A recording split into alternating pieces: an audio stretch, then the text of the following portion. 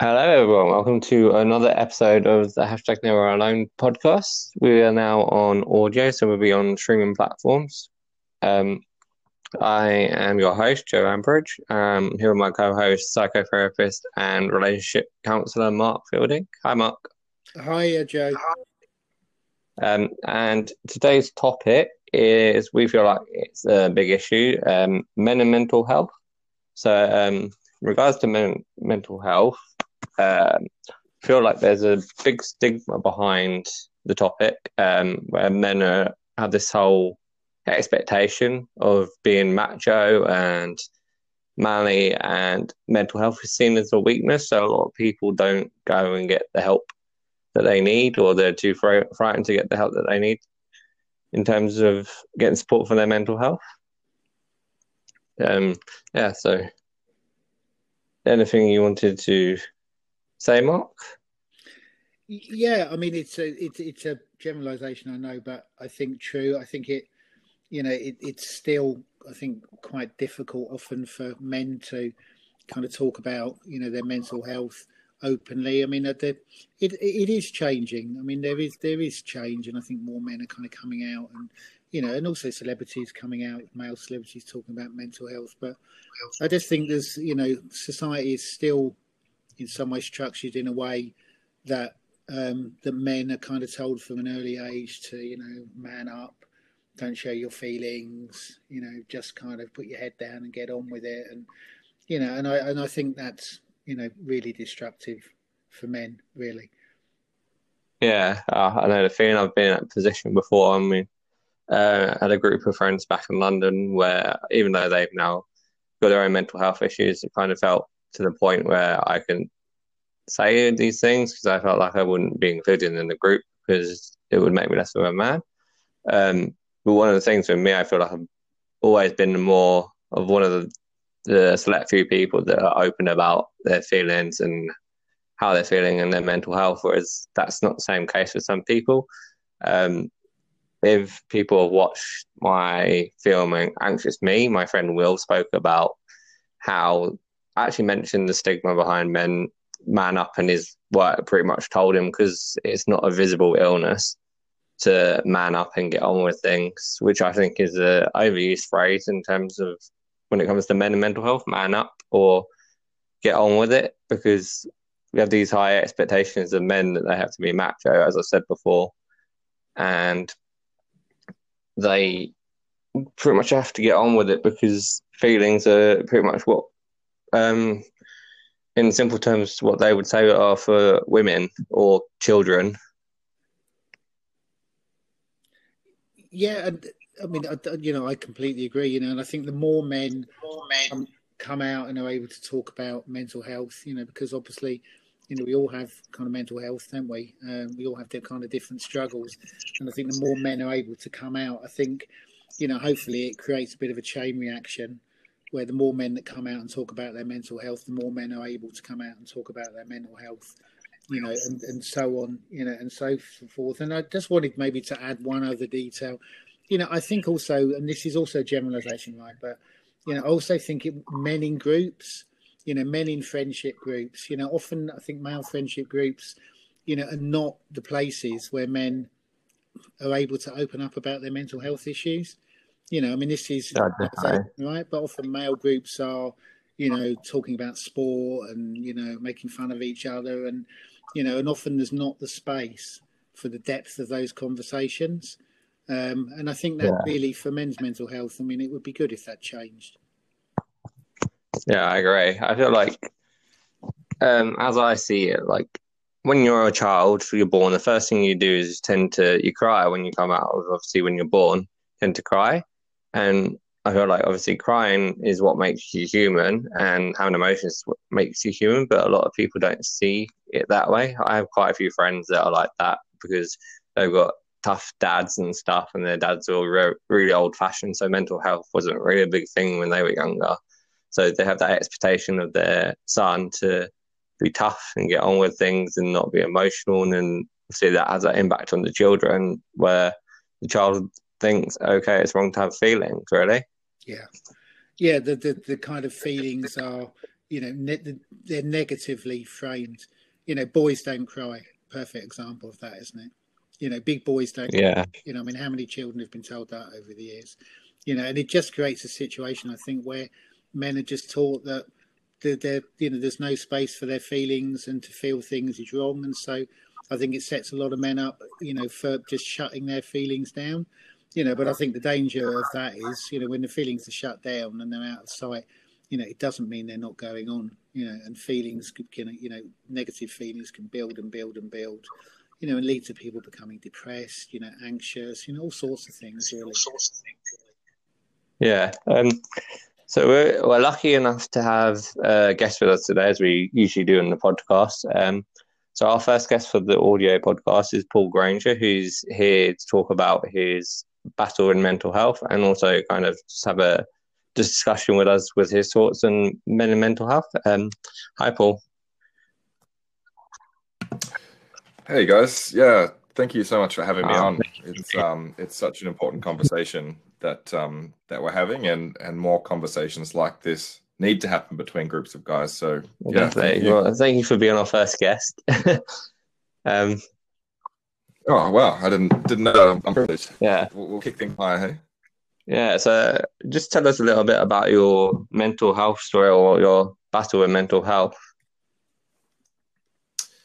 Yeah, so it's definitely been a journey, but I often go back to the first memory of when I thought I might have been depressed, and I would have been at this point about 14 or 15 years old, and actually heard an ad on the radio describing some of the early warning signs of depression and things to look for. And I really clearly remember that moment, because I think the next day I was driving to school with Mum, and I remember turning to her in the car and saying, I think I might be depressed. And Mum, being the mum, took it very seriously and took me to see a psychologist, and we dived into this further. And, at the time, I guess it was concluded to be just, the adolescent struggles and the emotions going up and down. But, really over those next few years with, a number of family deaths and challenges in my parents' relationship, and me trying to focus on finishing high school and figure out what I want to do with the rest of my life. Then it really, really started to come to the fore. And then I was withdrawing from social situations. Then I was withdrawing from fun things like sport and all the things that I would normally really like to enjoy. And all of this led to me actually dropping out of school just a few months before I was due to graduate. And really, it was beginning to push everyone away, and, really beginning to remove reasons for me to continue. And there was actually a period of about 6 months where it was the depression, it was the social anxiety, and I didn't actually leave the house for months and months. And I also couldn't even look at myself in the mirror. It kind of got that bad, and I had such low self-esteem as a result. So there was that journey, and then obviously it came to this point of crisis where it's going to go one of two ways. And one of those ways was very, very scary. And I very, very clearly remember that moment where I was just laying in bed, and I was beginning to, I guess, make a plan for, obviously ending the struggles that I was going through. And in that moment, I just thought, how has it come to this? And I remember breaking down, and this is probably 2 or 3 a.m. And in that moment, I resolved that if I could just get through this, I had very, very clear in my mind that these struggles were going to be able to help other people someday. And that's what kept me going. And since then, that's about 10 and a half years ago, that moment. Since then, it's been ups and downs, and I've been back in that place again. And I've seen, 15, 20 different psychologists. I've been admitted to hospital, lived in the UK, traveled to America, done all these crazy things. And yeah, there's challenges, but I guess that theme of this pain has a purpose in my life, and that purpose is to share this story and inspire other people and other men to find courage in their vulnerability and to share how they're feeling. And if we can do that, I think that's not only going to improve our health, but it's going to improve a lot of issues in society. And I think men becoming vulnerable and talking about their feelings actually lifts up women at the same time. And we can all start connecting and creating better relationships. And in a nutshell, that's my story and my passion. And I really admire the work you guys are doing as well in also telling these stories. And I think together we can create something pretty powerful. Yeah. Well, thank you for sharing the story. So, did you, obviously, did you ever have like experiences where your friends, you'd be worried about it, like expressing your feelings to people because of this whole stigma behind being a man, to expressing your feelings to your friends or your family or anything? My dad is probably a great example. Maybe a bad example at first. But he was the typical macho man, never showed his feelings, very disciplinarian. He was in the army. He was a police officer for 40 years as well. And I guess my perception of what a man was growing up was modeled around that. So for better or for worse, I guess that gave me an idea of what a man was meant to be like. And I guess that probably made me feel like I couldn't express my emotions. And I know that maybe a manifestation of that was how I expressed myself throughout school. And it was, just outbursts of anger and frustration because I just didn't know how to express myself. And that's modeled from the behavior of maybe many dads and fathers around the world, is they don't express their feelings, therefore their kids don't express, or their sons don't express their feelings in a positive way. And then this just continues. So, there's probably part of the conversation there is how can fathers lead by example and create this change from a generational point of view. Yeah, I definitely feel like, sorry, no, you're right. Definitely feel like it's very common that it comes from the parent or the dad.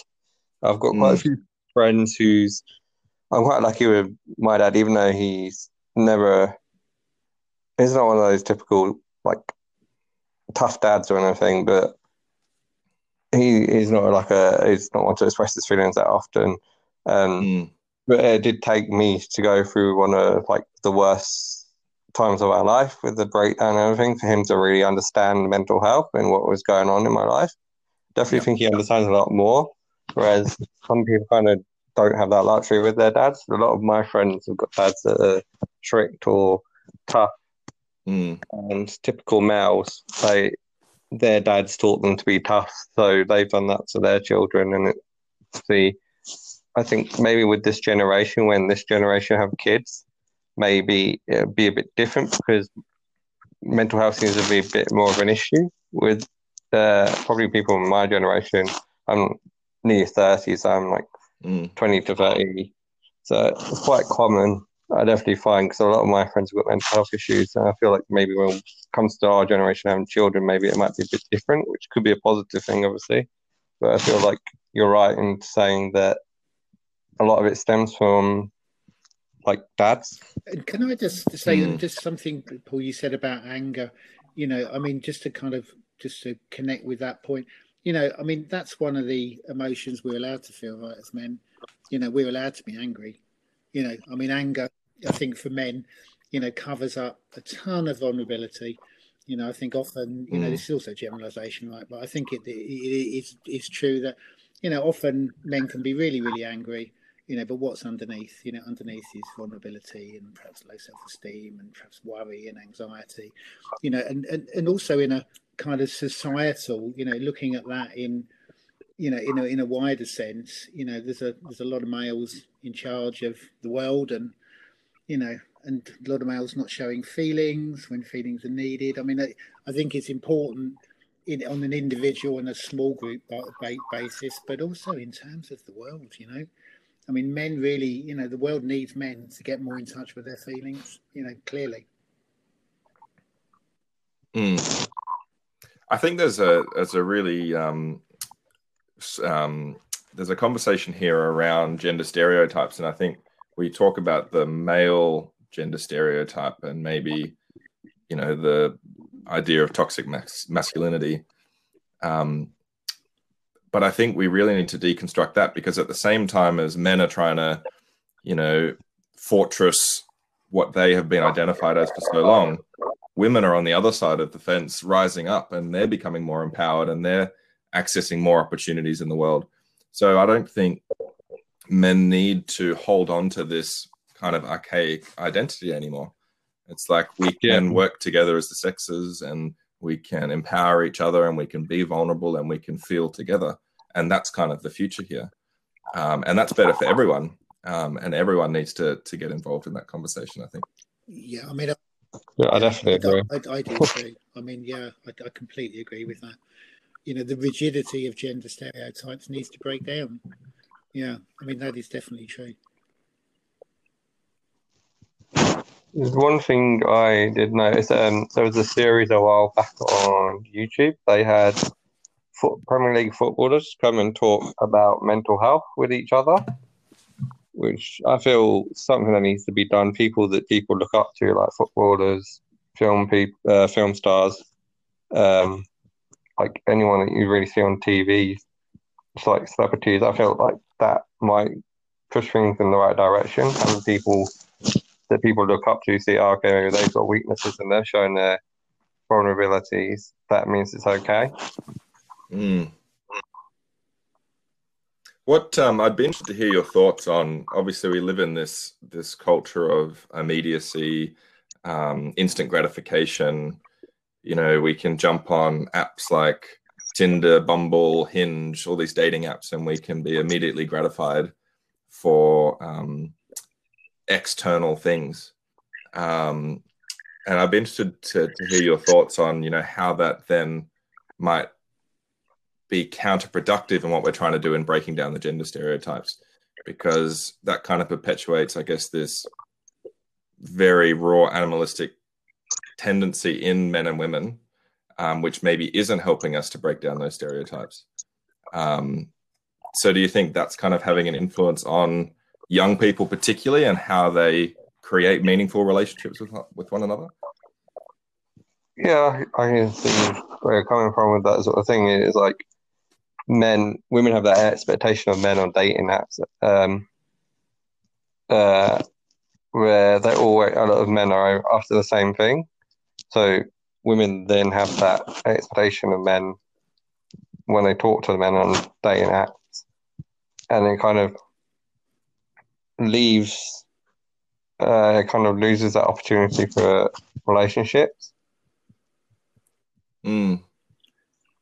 And I guess the need for closer connection.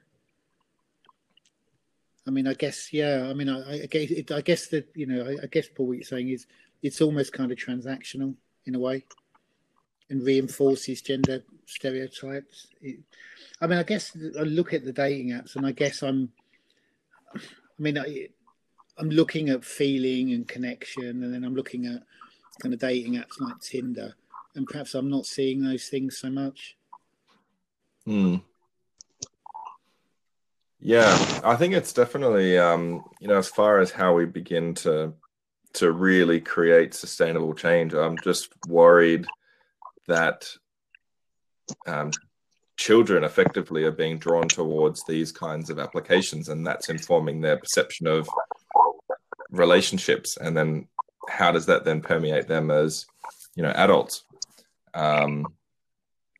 And that's worrying to me as to how we make progress in the space of depression, anxiety, connection, relationships, and, ultimately meaningful lives in our careers and our contribution to society. So it's interesting that it kind of, and again, we talk about mental health, but mental health is good and bad. So the conversation around mental health, it kind of invariably leads to conversations around depression, anxiety. I kind of see the future also being conversations around mental health don't necessarily lead straight towards the negative, but kind of encourage thoughts of, what does mental health mean to you? It means, exercising every day. It means sleeping well. It means, connecting with your friends. It means, all of those little building blocks as well. And that's kind of, I guess, the educational piece that needs to come at a younger age. And through doing that, we'll start to feel better about ourselves, and then we'll be able to connect more effectively with one another. And then that will be the knock-on effect. And, then we won't be needing to have that sense of immediate gratification from these applications, because we'll feel confident from the inside out instead of trying to feel confident from the outside in. Yeah. Again, I find myself kind of agreeing with that, Paul. I mean, I guess we only talk about pathology, when we're talking about mental health, just as you say, people's minds immediately go to, depression and anxiety. But, mental health, and I think this is what you're saying, should be considered in the same way as physical health. From an early age, we're told to, eat, 5 a day and do this and do that, in order to, to kind of really kind of focus on being physically healthy. But just as you say, the same things, the same messages should be communicated around mental health. Regular exercise, the very best thing you can do for mental health. Sleeping well, meditation. I mean, there's all sorts of things, aren't there, that contribute to, to scaffold mental health. And I guess these stories are really not present so much when we're growing up. And they need to be. They should be. Mental health should be considered the same as physical health.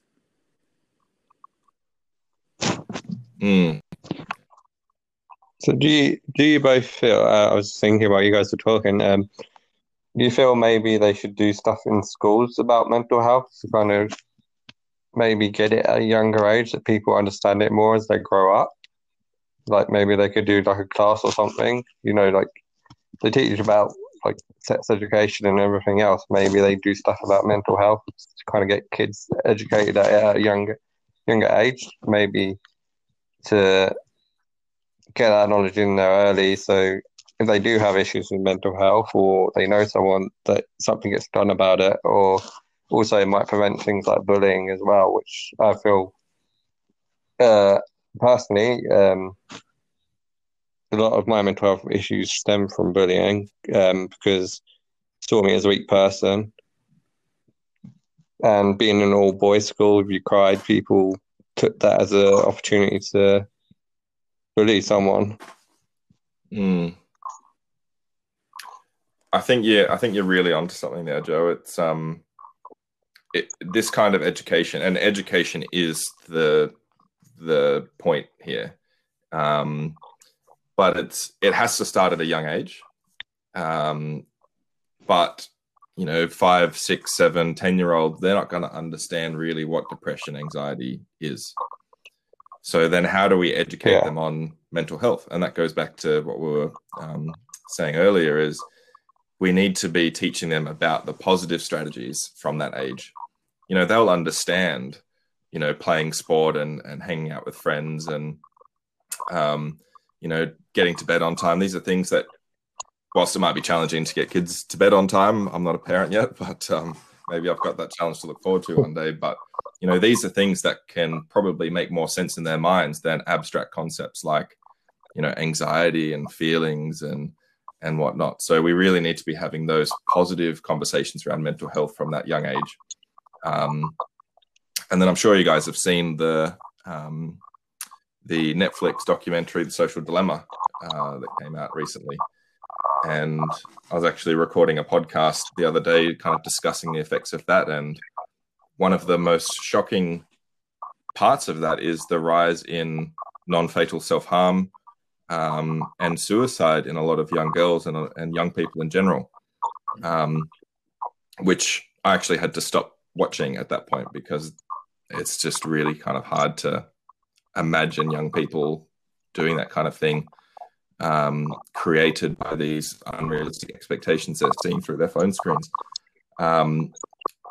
So that kind of got me thinking about, what could prevent young people from taking these kinds of actions. And I think it really comes back down to equipping young people with a real powerful sense of who they are and doing work with them around identifying their values and their interests and what value they can offer the world. And if we can really get them empowered and kind of rally behind that, we can make them feel more purposeful, and we can prevent a lot of the negativity that they're going to be exposed to when they hit 12, 13, 14, 15, the period in my life when things started getting difficult.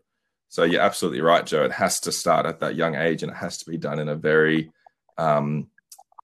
intrinsically motivated way.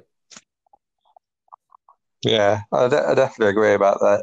Like, lack of knowledge of stuff. Because when I was in high school, I obviously went through all this stuff with bullying, and I was getting to the point where I didn't want to go to school because I was worried about being bullied. And obviously not until when I was like maybe 18, I started to kind of acknowledge those sort of mental health things. And then I didn't get diagnosed until I was like 23 with anxiety and depression. I just thought I was just overall general sadness and stuff, or generally upset. And now looking back at it, kind of makes sense that it might have been depression or it might have been anxiety. Do you think, if I can ask, and tell me if I'm crossing the line here, but have you reflected on maybe what was happening in the lives of those who were bullying you? Do you think maybe this is going back to our conversation around, that male stereotype and expressing ourselves in the wrong way? Have you kind of resolved maybe why they were feeling the need to bully? Kind of like, obviously, like the guy that bullied me didn't really get expelled from school until like year 10. So I think a few other people that bullied me just did it for the sake of fun and being mean. But the guy that probably bullied me, I think he didn't really have the best home life. Now looking at it, like, I think I saw his mum once at a parents' evening, and obviously they didn't look like they were that well off in terms of money and stuff. And after someone told me a story after he left school or something, this guy was outside a pub after a football match and he got his head kicked in because he was being all mouthy about a football game.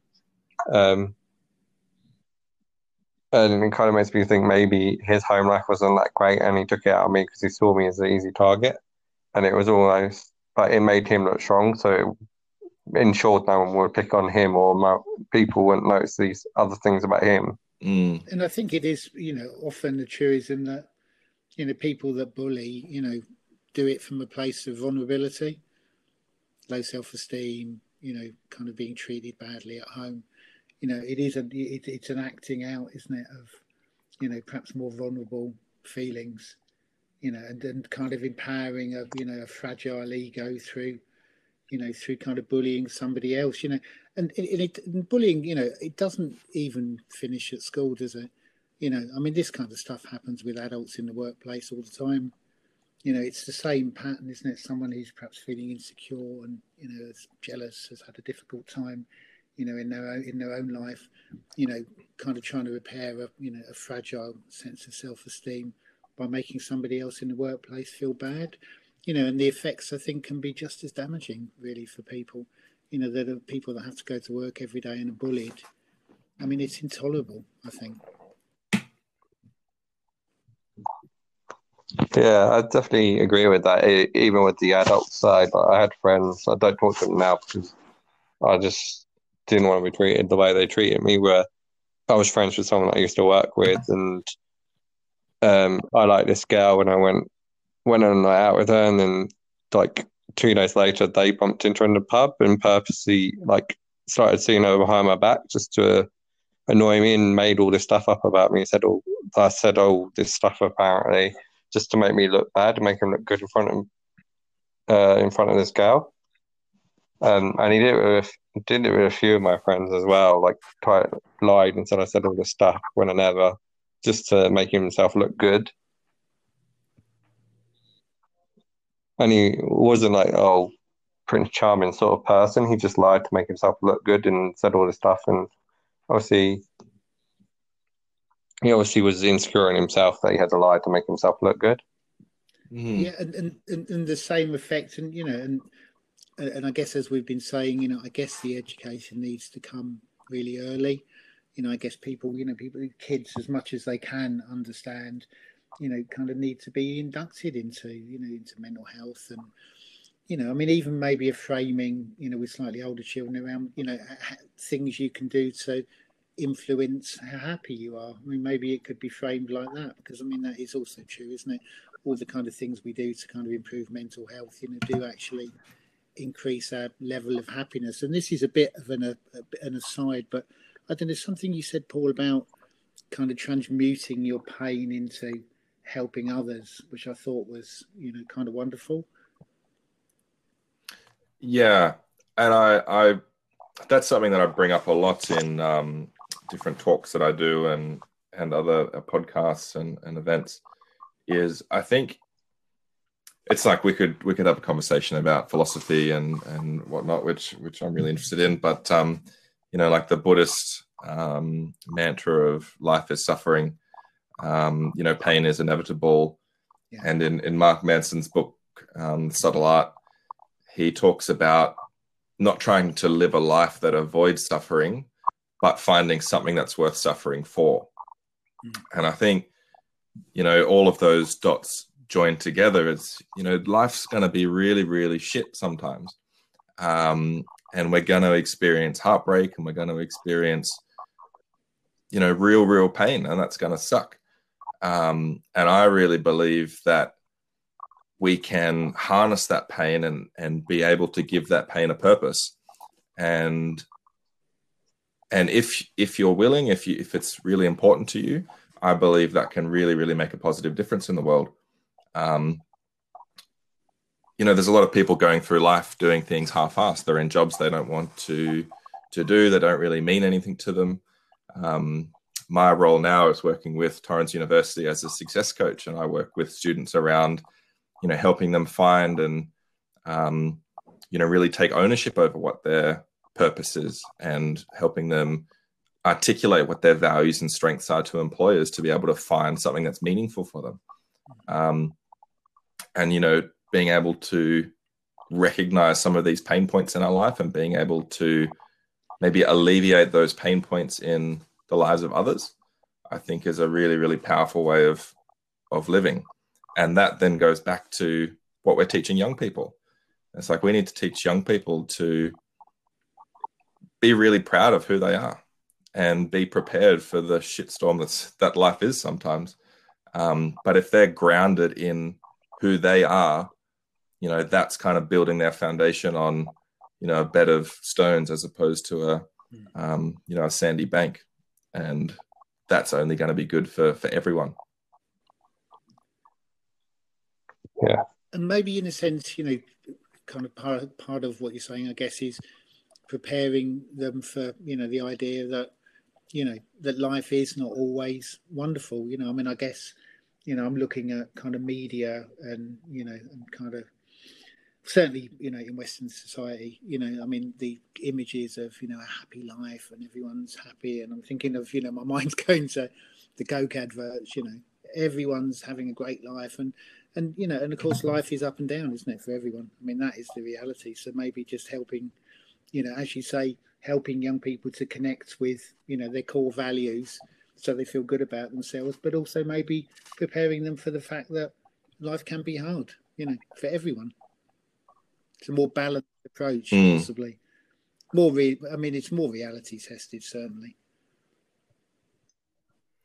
Well, it's one of the top employability skills at the moment is resilience, and that comes up in so many meetings and interviews, and that's what business owners and business leaders are looking for in candidates, because it's not just in our individual lives; it's in the business world. It's so dynamic and so changeable, and for us to have any sense of meaningful and sustainable to have a meaningful and sustainable career, we need to be resilient, and we need to be able to adjust with what's going on in that world too. But how do we cultivate that sense of resilience in young people? The only way that I can see doing that is, giving people a a reason to get back up again. And you've got to know who you are. Otherwise, what's the point in getting back up? You may as well stay down if everyone's just going to keep knocking you down. But if you know who you are and you know why you're standing back up and you know the value that you have to give to the world, it's not really going to matter what knocks you down. You're going to get back up.